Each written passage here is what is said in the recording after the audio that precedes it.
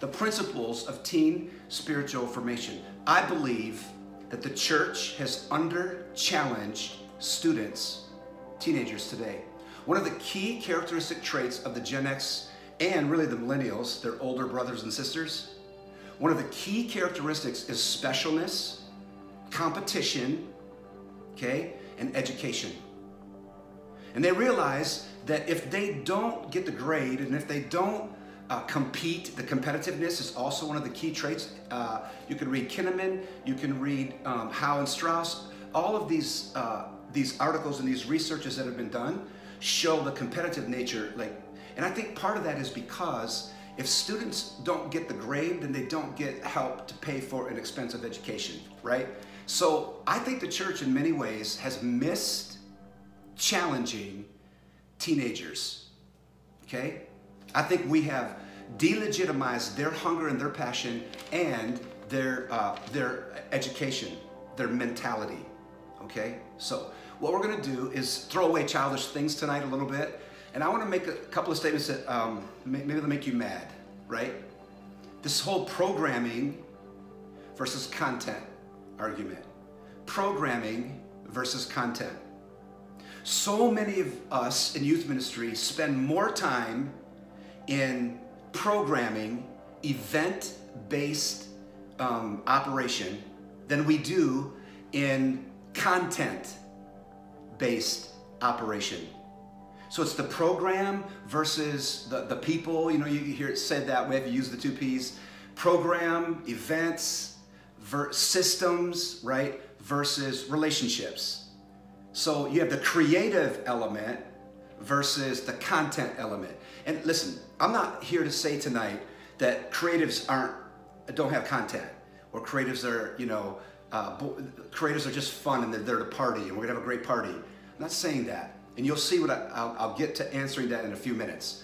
But I want to ask you a simple question as we start this. Where do you spend most of your time? Where do you spend most of your time in youth ministry? Finding YouTube videos for the bumper, action and the flow of the youth service? Finding some cut off a movie, to support your scripture? More time putting games together like 9 Square and Gaga Ball, and right, shaving our head for youth, for Speed of Light missions, for like a missions offering. And if we shave the head of the youth pastor, we'll get more money. Are we at these gimmick things? Listen, some of us spend more time creating roller coasters and amusement parks and ultimately youth groups than we do discipleship, content, theology, and youth ministry. There's a huge difference between youth group and youth ministry, right? And listen, I love the attractional model, okay? I think the attractional model is important. I'm not saying, so anyway, let me get to this and I think you'll see it. I read an article, sorry, Vanity Fair. Yeah, I don't normally read Vanity Fair, but it comes to my place because the person who used to live here got it, and I get these free subscriptions for like 6 more months. So, Soul of the Machine, a great resource. I've read this 3 or 4 times, The Soul in the Machine. And the idea is, are we just pushing machine, creativity, right? This right brain party all the time? Or is there any content whatsoever to America, right? I mean, think about it. The Super Bowl just got over. And all it was is creativity. Do we forget about the content of the game? Those kind of things. So a great article, Vanity Fair, The Soul in the Machine, so good. I'm gonna give you 5 points on how to deepen the youth ministry, okay? 5 principles, and I gotta go through them really quick because we're like at 7-8 minutes right now, man. And so we're almost done. So I'm gonna give like a minute on each one of these things and then I'll answer that final question. How to take the youth ministry deeper and not just wide. Because we have a problem in youth ministry in America today. We are a mile wide and an inch deep. And I think it's because we've under-challenged kids. So here are 5 ways that you can challenge teenagers with spiritual formation. And this is up on the website. I already wrote it, so it's all set and ready to go. And I take this deeper than this discussion, so please make sure you go there. Number 1, It is not time to major on programming. I'm not saying there's no need for systems and organization and administration, okay? That is not what I'm saying. So those of us who work in the left brain, right, cognitive, that brain, listen, I'm not telling you to forget, I'm not telling you to stop with administration and organization. Think about this. Arguably, the greatest miracle that Jesus ever did began with the gift of administration. Remember when he fed the 5,000, which to me was, you know, we've read the theology of the 25,000, 20,000, whatever. Can you imagine what it took to do that? And the Bible says that he asked the disciples to put them in companies of 50. So to do that incredible miracle, it took a system of organization into groups and squads and crews and whatever. This is not, but hear me, if that's all we major on is making sure that the youth service is slick and all of our handoffs are great and the bumpers all good, but the kids never experience presence, why are we doing this? Because programs and roller coasters aren't going to change kids' lives. Programs and roller coasters aren't going to change kids' lives. They get bored of roller coasters, and then all you have to do in youth ministry is try to build a bigger roller coaster to attract them next time. Presence, okay, number two, because I could get preaching on that one, right? It is not time, number one, it's not time to major on programming, but it is time to major on spiritual formation. Where are the leaders of the church going to come from? We talked about this in week 2, the sustainability of the church. Youth ministry is the sustainability of the church. Where are the leaders for the church going to come from? Youth ministry, right? Us. When I'm teaching them in my youth setting, Wednesday night, Friday night, Sunday night, you know, whenever that is, when I'm teaching these students and these leaders, what's coming out of my mouth, the content, that spiritual formation, those are the people who are going to lead the church in the future. Those are our leaders. As a matter of fact, the latest statistic that I've seen is this, and this is on Barna Research, barna.com. 30% of Christian teenagers in America can name half of the 10 Commandments. 30%, only a third of teenagers in the church, Christian teenagers, can name half of the 10 Commandments. What is wrong? Right? So I think we need to, number 3, take the Bible serious. So number 1 was it's not time to major on programming. Number 2 was it is time to major on spiritual formation. And number 3, it is time to value theology. The valuation of theology. Okay, the valuation of theology. And what I mean by that is simply this. The Bible illiteracy that we see, the spiritual formation issue number 2, the Bible illiteracy that we see, we need greater creativity with theology in youth ministry. Okay? Let me give you a couple of ideas. What about youth leadership, teaching through the 10 Commandments, the Sermon on the Mount, the book of James? You know, the book of James was written perfectly for teenagers because it was written by a young adult who was Jesus' brother. Think about that. Can you imagine being Jesus' brother, first of all? Right? I mean, talk about pressure. Everywhere you go, people are like, hey, I want to hang out with your brother, you know. If we could get these students into the Word of God and memorizing the Word of God, the valuation of the Bible, of theology, can transform a youth ministry. Let me tell you something. You might think that students aren't smart enough, that they're bored of it. Let me tell you something. At some point, students are going to get tired of amusement parks unless they build a bigger roller coaster. But there is a hunger for content in the students that I see across this country.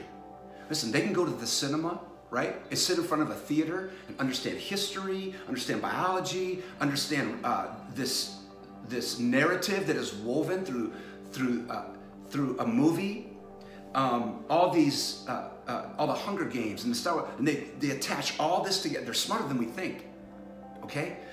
And I think what has to happen is we have to let them know that Wednesday night is going to be challenging, that Friday night or Sunday night, the youth ministry, service setting, small group setting, however we do that, is going to be challenging to them, right? Okay, number 4, Number 4, this is one I love to talk about too, and that is youth leadership mentoring.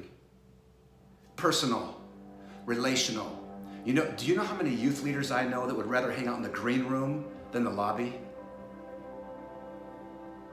I was at a youth convention, and my host picked me up and said, hey man, we got about an hour. I want to get you, back to the green room. And I'm like, hey, no worries. No, I don't want to go to the green room. I just ate, I'm cool. I'll see the leaders in a half hour. Take me to the lobby. I want to go meet the students. And they're all, they're all setting up and they're getting ready to come in. And I just started walking around. I said, here, take my bag. You want to go to the green room? You can go eat a banana for me or get a water or something, right?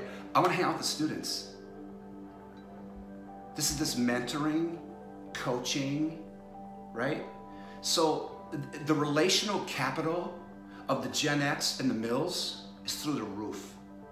Now, I know what you're thinking. No, it's not. I mean, it's unlike, share, right?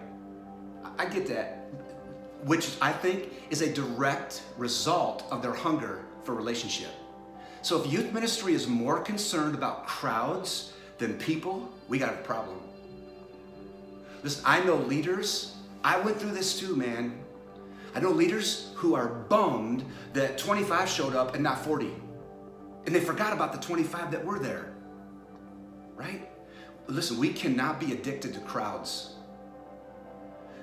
We cannot simply love crowds and not like people, right? So this mentoring thing, that's good. Number 5. Okay, number 1, it's not time to major on programming. Number 2, it is time to major on spiritual formation. Number 3, the valuation of the Bible and theology. Number 4, youth leadership mentoring and coaching and that relational capital in building theology in our kids, Man, I break it down more in the blog. The last one is creating a culture of accountability in youth ministry. Let me say it this way. We need greater peer influence, okay? We need greater peer influence in youth ministry.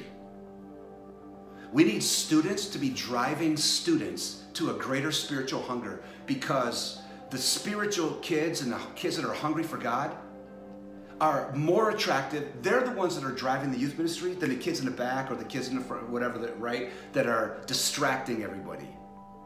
So I want to give you some ideas on how to build a culture of accountability.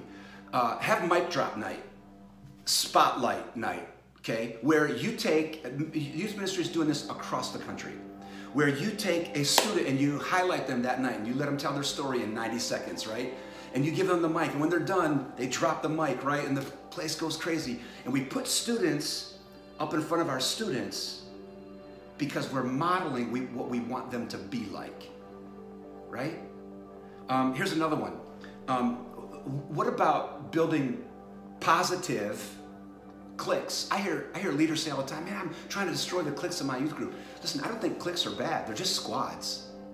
They're just friend groups. Now, we don't want them being closed off. We want to have them open. So by creating a separate group, squad, right, pod in your youth ministry, and calling out the spiritual leaders within that group, the alternatives of the skaters. You connect with that spiritual kid who loves to skate, and you reach the chief and you reach the tribe, right? And so if we can mic drop or spotlight or reach the leaders of the students, man, what a powerful, and we're going over. You have to read the rest. Okay, man, thanks for joining me. I think we're at like 16 minutes or whatever now, so we'll edit this down, get it going. Thank you. You know what? There's a question, and what I'm going to do is answer it in the blog this week. I'll post it Tuesday. I want to be mindful of your time, so don't get mad at me if you're like just not getting into it. You're still taking notes and whatever, right? Most of us are pretty mobile and we're already locking down. So, all right, taking our youth ministries from a mile wide and an inch deep, okay, to maybe more of an inch wide or maybe a mile wide and a mile deep, right? But you can take students with their hunger, challenging students with their hunger, and fulfill that spiritual formation in students, okay, with just a little work, okay? So put these things to work. I hope this has helped you. Again, I'll do some editing, break this down. It'll be up on YouTube. You can catch it from our site at youthology.com, and the Facebook Live here will remain also. Thank you for joining me. I say it every week. I'm going to say it again. The fact that you just spent a few minutes with us, a few extra minutes tonight with us, is an honor for me that you would take the time to do that. So God bless you. Thank you, and have an awesome week.